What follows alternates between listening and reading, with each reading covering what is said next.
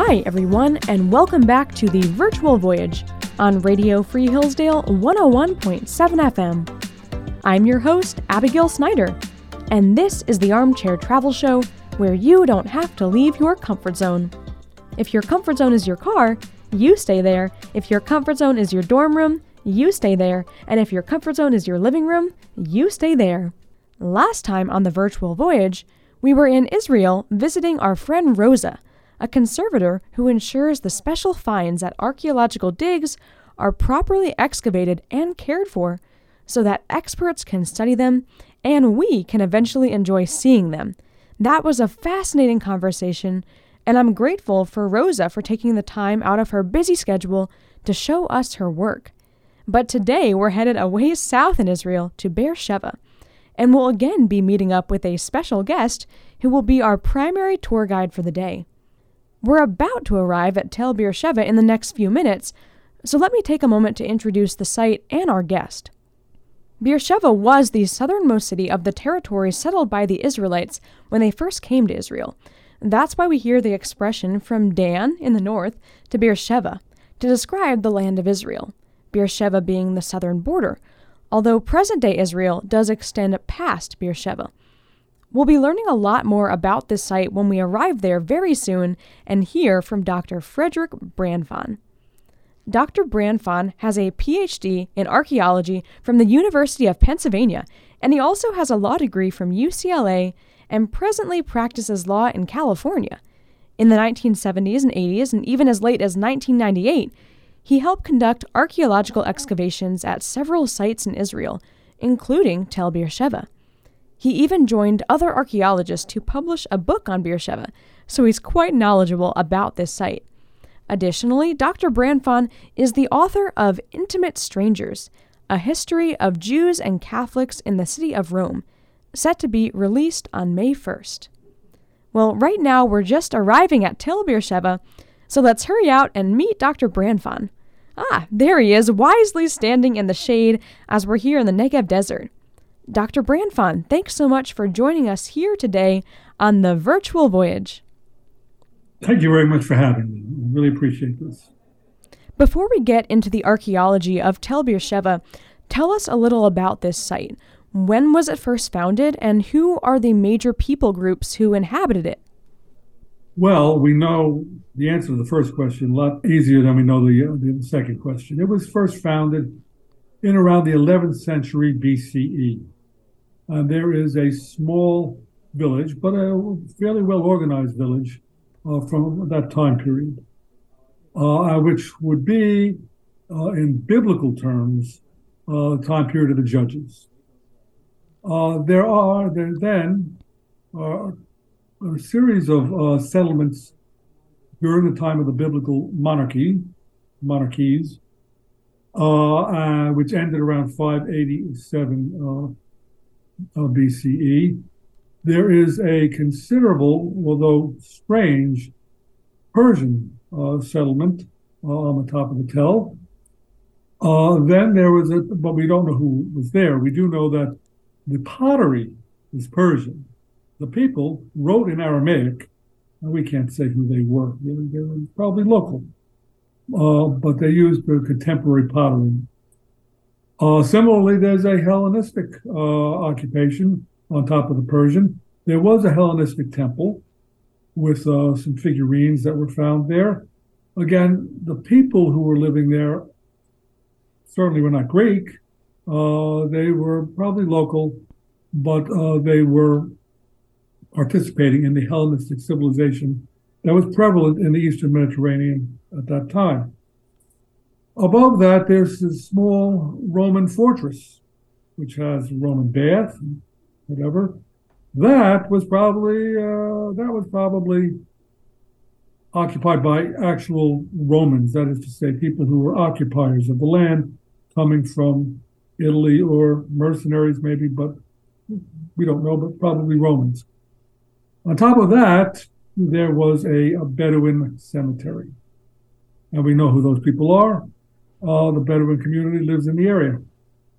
Could you talk a little about the geography here? What natural features give Sheva its strategic location such that all those people groups would want to settle here? Well, you can feel the heat here, and you can also, I'm sure it's not charming to have the dust blowing around a bit. We are in what is known as the biblical Negev, which is a band of geography stretching from the Mediterranean coast through to the Dead Sea. But it does not include what is the modern Negev. It's just a northern band south of the Judean hills. It is semi-arid in its climate. It has about 15 centimeters of rainfall per year. The site is located at the confluence of two wadis, that's Arabic, or Nachalot, that's Hebrew. These are riverbeds that are dry for most of the year, but they run with water in the winter. And the Wadi Beersheba and the Wadi Hebron meet at the site of Beersheba. So apparently there was water. It had to be managed, but there was water which made it a site, to be coveted. The last thing you should know is that most of the time, population in the land of Israel was concentrated to the north of the biblical Negev. But at times when there was prosperity and a time of population expansion, people had to find new places to live. Populations and settlements expanded into the Negev in the Iron Age and in the Middle Bronze Age. Most of the time, population was north of Beersheba. As we continue here with our tour with Dr. Brandfon here on the virtual voyage on Radio Free Hillsdale 101.7 FM, let's talk for a moment about the name, Beersheba. Obviously, it's a Hebrew name. So what's the translation and why is the city named that? Well, we don't know, but we have some theories. Be'er means a well, and Sheva means 7. So it's a well of 7. The question is, well of 7 what? And the most convincing idea that I've heard is that it is a well of 7 tribes, the well of 7 families who shared this well that we actually found, and was dug down to the water table about 200 meters beneath the surface. So quite a deep well. But at any rate, it was there, and probably it was shared by 7 families or 7 tribes. So let's actually go look at the well of Beersheba since it's outside the city gates. Tell us a little bit about this well as we stand here, why it's so special, and also why it isn't inside the city. That seems a little strange that people would have had to come outside to get water, or maybe that's normal. For the most part, wells were not used. For the most part, there were water systems. And there is a water system, an extensive water system, within the city walls of Beersheba that provides water within the walls. Now, we can get to that later. But because there was a water system within the city, there was no reason to have the well within the city also. And as a matter of fact, the well seems to predate the walled city by a couple hundred years. And it may predate the small village that I told you about before from the 11th century. The well may be the earliest artifact of the site. It's quite clear that the city walls were built to avoid the well. And probably that was because there were 7 tribes that used that well. And the people who lived inside the city, and most of them were probably not farmers or peasants, so they were probably administrators. They didn't want to be serving these 7 tribes within their city wall. They were doing something else. They were storing things. They were administering armed forces. They were distributing food throughout the Negev. They were probably maintaining a place of worship. And it was a small site. It was about an acre, 2 acres maybe. So they didn't need 7 tribes traipsing through their settlement every time they wanted water, which was pretty much all the time. So that's probably why it was outside. Well, now it's time to actually enter the city through Beersheba's gates. And I'm saying gates plural because there are 2 gates here that I'm seeing. It seems a little odd to me to have two gates. So first of all, why does the city have two of them? And while we're talking about that, could you also touch on the purpose of city gates at ancient cities like Beersheba and what would have happened at them? Well, first of all, the two gates is not unusual. You have an outer gate. We have here an outer gate. And the outer gate also avoids that well. They built a gate outside the city walls, but they planned the city so that the well would be avoided. There are two gates at a number of other sites in the land of Israel, basically at Megiddo and at Gezer. And it is understood, possibly, that these three city gates, and maybe the one at Hatzor too, were designed and built contemporaneously. That this is a matter of a city planning on a national scale. So you have an outer gate at Beersheba, and there are strategic reasons, but also because that's what was done at that time period, roughly the early 9th century BCE, at other cities. Now you have the outer gate because you want to provide an extra layer of protection. The city wall could be approached by an enemy directly, but if you have the outer gate, you have an extra layer of protection. It's small, but it didn't cover the entire circumference. The outer gate is a passageway, as you can see, that leads up to the main gate, and it's about 50 yards long. If you were going to attack the city, of course, the most vulnerable point of attack is the gate, where you can actually get in. But so the outer gate protects the inner gate. And what's more, it is oriented so that you walk from east to west to get to the inner gate. And if you are a right-handed warrior trying to attack the city, your shield would be in your left hand, and your enemies would be on your right hand above you on top of the wall. In order to protect yourself from missiles or whatever being thrown down upon you, you'd have to move your spear to your less powerful hand. And of course, I'm sure they attacked with a few lefties as well. But the point is that the majority of the people were righties, and that's why the gate is oriented in that fashion. Well, let's walk through the city gates here on the virtual voyage on Radio Free Hillsdale 101.7 FM. And here with Dr. Brandfon, we're going to officially enter in to Tel Beersheba. Wow, there's a lot here. We can see remains of roads and homes and more. First, let's head over to the water system. That's always something I've loved here. At times, a lot of people would have lived in this city and a lot of water would have been needed. So, Dr. Brandfon, how did the ancient inhabitants of Beersheba get all that water into the city? Well, it was quite ingenious. And what you should know is that Beersheba is a UNESCO World Heritage Site. It has been designated as a piece of World Heritage by the United Nations Education Organization, along with Megiddo and Hatzor, because of the water systems.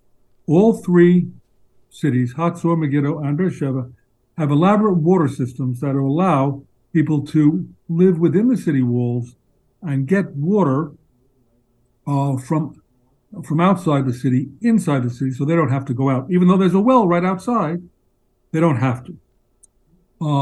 That's handy in a time of siege, but of course, most of the time it's not a time of siege, but they still wanted water inside the city. The water system, the way it's built, is a passageway directed down through bedrock, and again, some 100 meters down through bedrock, and a series of steps are cut through the bedrock, so forming a spiral as you walk down towards the bottom of this pit that has been built, cut through the bedrock. And this is not a small pit.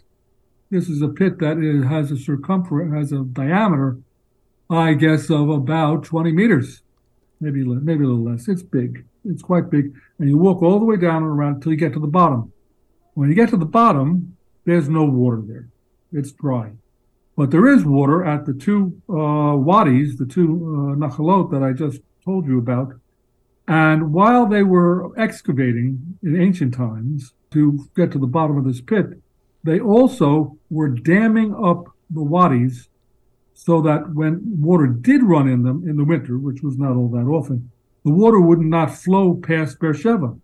The water would be dammed up and would be backed up underneath the city and into a pool where they could get water. So the water system includes, number one, this large pit, at the bottom of which there's a tunnel, and the tunnel heads over to the wadis, and at the wadis there's a dam. The water then would flow back into the city of Beersheba, and being collected there, it would be available for people to walk down the quite precipitous steps to get their water in water jars and come right back up. But they did it. They did it. They needed water. While not all of us may remember this, when we were at the Israel Museum at the beginning of our tour here in Israel, we got to see an original stone altar on display from Beersheba. Can you tell us about how that altar was discovered, especially considering I believe it was once scattered in parts, which seems really strange that they were then able to reconstruct that. And as we're talking about this altar, please explain a bit about the religious practice in general as we're here at Beersheba. At Beersheba, as you enter the city, we passed it by, it's sort of behind us towards the gate area because we were in the northeast corner at the water system. But if we wander back, and it's not that far, towards the gate, as you enter the gate, there are three very large storehouses just next to the gate. And these storehouses, each storehouse had three long rooms divided by columns. And it took years of excavating to clear these and figure out what was there and to map them, photograph them, draw them. And they were all full of pottery, full of storage jars. But at a certain point, all the pottery had been removed. The storage jars were in a museum in Beersheba, and we were ready to take a picture, a photograph of all three large storage rooms from a balloon. But we had to clean the area because it had been excavated for so many years, and there's plenty of dust blows in all the time. There's plenty of dust. So we had to literally sweep them. Now, the rooms, of course, there are floors, and there are stubs of walls all around. The actual walls are ruined, but there are ruins of walls all around. And I asked some of our volunteers who came from the University of North Carolina, who were remarkably big boys, large and energetic. Actually, the wrong people to do this, but I asked them to do it anyway, to brush the walls, get the dust off the walls. The walls are made of rubble, uncut stone, and they are covered with plaster. And of course, that plaster is over 2,000 years old. Well, the students from the University of North Carolina went at those walls with their brushes very enthusiastically and brushed the plaster right off the wall. But when they did, and they had no regrets about doing this whatsoever, they just thought that's all that stuff, we got to clean it up. When they finished brushing off one wall, they noticed that the stones were cut. The stones were in rectangular or orthogonal shapes. And all the other stones that they'd ever seen and that they were seeing were just pieces of rock, rubble. And so they came to me, and they came to us, and they said, "We think we've found something." And indeed they had. So the stones that were part of the wall that had been sitting there for over 2,000 years were cut stones of a stone altar, which we know was used probably up until the year 721 BCE. When it originated there, we don't know. And they were jumbled up. The stones were not in the shape of an altar. They were jumbled up. But some of the stones were orthogonal, but they had projections on the corners. And these projections, which we know from biblical texts, are called the horns of the altar. And the horns of the altar are mentioned throughout the Bible as places to have sacrifices sprinkled on the horns, and Eviatar, who is a brother of Solomon, seek safety by holding on to the horns of the altar.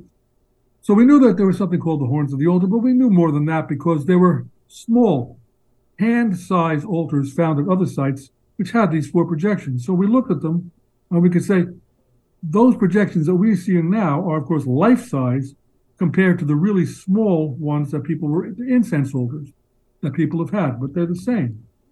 So we knew we had an altar there. We knew it had been cut up, dismantled, and put into this wall, and then plastered over. So someone was hiding these stones, either because they didn't care about them and they just needed stones for a wall, or because they had been told that the altar had to be removed, and maybe some year in the future they could take the wall apart and put it back. They never did, but they could have. The order, we believe, came down in 721 during the reign of King Hezekiah of Judah, who ordered that all places of worship outside of Jerusalem be dismantled from throughout the kingdom, and including Beersheba. So apparently, that order was issued and carried out at Beersheba. The altar was removed from wherever it stood at the site and hidden in this wall. Now, once we dismantled the altar and put it back in its forbidden order, which had been forbidden in 721, we took the stones out, we put them back. There were 2 things that indicated something about worship at Beersheba. One is that one of the stones had a snake carved into it. And the order issued by Hezekiah to dismantle the places of worship throughout Judah also said that the snake, the bronze snake that traditionally had been held by Moses during the time in the desert, which probably was not the case, but there was a bronze snake in the temple in Jerusalem. That should be put aside. People are worshiping it. We shouldn't have that. So the snake in Jerusalem is perhaps put aside. The carved stone with the snake at Beersheba had also been put aside. And then when you put the altar together, there was a circle of burning, a black circle. The stones had been burnt in the center. And it was a small circle. In other words, small animals were sacrificed on this altar. Doves, perhaps. Entrails, perhaps. We're not talking about whole animals. We're not talking about sheep or goats or anything like that. But sacrifice did take place, either doves or the entrails of animals. That's as much as we know. Well, there's one other thing, and that is that because the order went down to dismantle all these places of worship in Judah, no altar had ever been found in Judah by archaeologists before we found this one, except for one at Arad on the other end of the Negev, which was also an altar, a place of sacrifice. And we then presumed, and we had pretty much the idea before we found this one, that part of the worship of ancient Israel included marking the borders, marking the southern border with temples to indicate this is what we worship here. If you're on the other side of the border, you may worship something else. But as you enter the land, our land, from south to north, you are now coming into where we worship in this way, and here are our temples.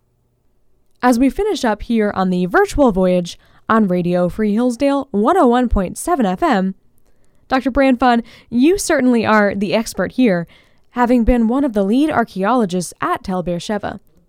As we make our way back to the bus, what are some other exciting archaeological remains or discoveries that we should see here at the site?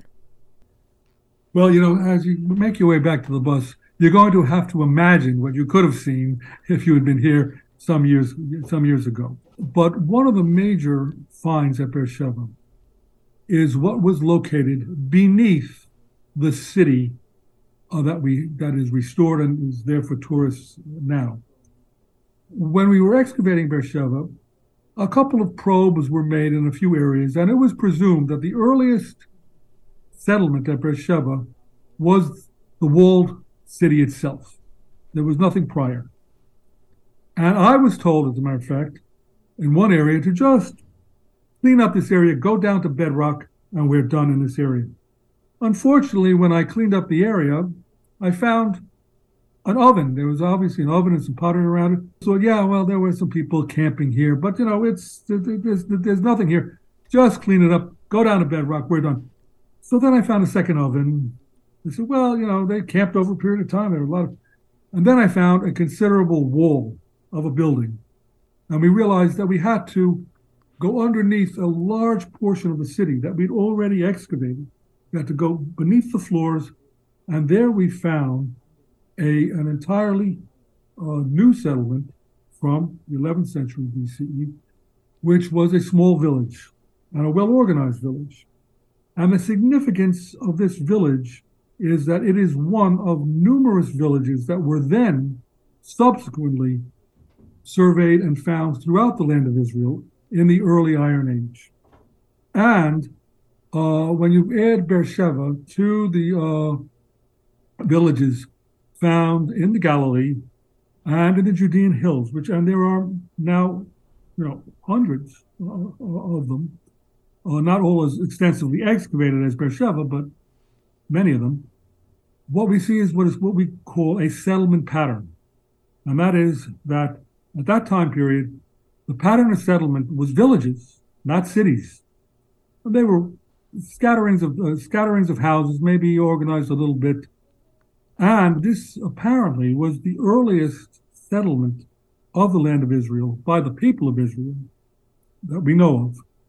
Prior to the discovery of Beersheba and these further discoveries throughout the country, it was believed by many archaeologists that there had been a conquest of the land of Israel by Israelite forces that was described in the book of Joshua, and that many cities had been destroyed, and the settlement was one of conquest. With the discovery at Beersheba and many other sites, it seems more reasonable to conclude that the earliest settlement in Israel was one of infiltration of people at Beersheba, settling on the margins, in the Negev, in the margins of the habitable land, and forming a new type of settlement throughout the land of Israel, and that this is more congruent with what you find in the biblical book of Judges. This was, for me at least, a really significant find. If you have another moment, there's more, but if you don't, I don't know what I can tell you. No, please continue. What else should we see here? Well, at the top of the Tell, at the Acropolis, there was a large building, maybe 2 or 3 normal houses wide. This building looks like any other normal building, except that it's pretty big. Not a lot was found in it. We don't know really what was found in it. What was of interest was that it was excavated down to bedrock. That is to say, it was settled on the bedrock. If you go next door to a house, it's, they built their foundations in some rubble of an earlier period, but that's it.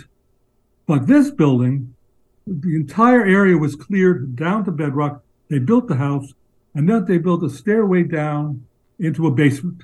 This is the only basement building that I know of in the land of Israel. We don't know what occurred in this building, but our speculation is that this is where the altar originally sat when people worshipped and sacrificed at the altar. And when the word came down, dismantle that altar, they did a very, very good job.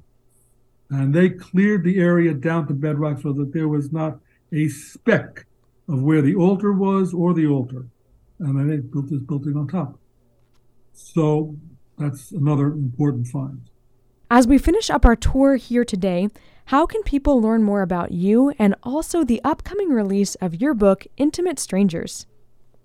Well, I find it unbelievable, but I have a website for my book, and it's Fredric, Fredric, Brandfon, Brandfon.com. And if you go there, you will find out more about my book, which is a history of Jews and Catholics in the city of Rome from 139 BCE up until the present day. Dr. Brandfon, thank you so much for leading us on a wonderful tour around Sheva. We're grateful that you took the time to share your expertise with us. Well, thank you very much. I always enjoy talking about archaeology, about Sheva, and I've really enjoyed talking to you. Thank you. Thanks for listening to this week's episode of The Virtual Voyage, the Armchair Travel Show with me, Abigail, on Radio Free Hillsdale 101.7 FM. I hope you'll tune back in next time as we continue our adventures in the land of Israel.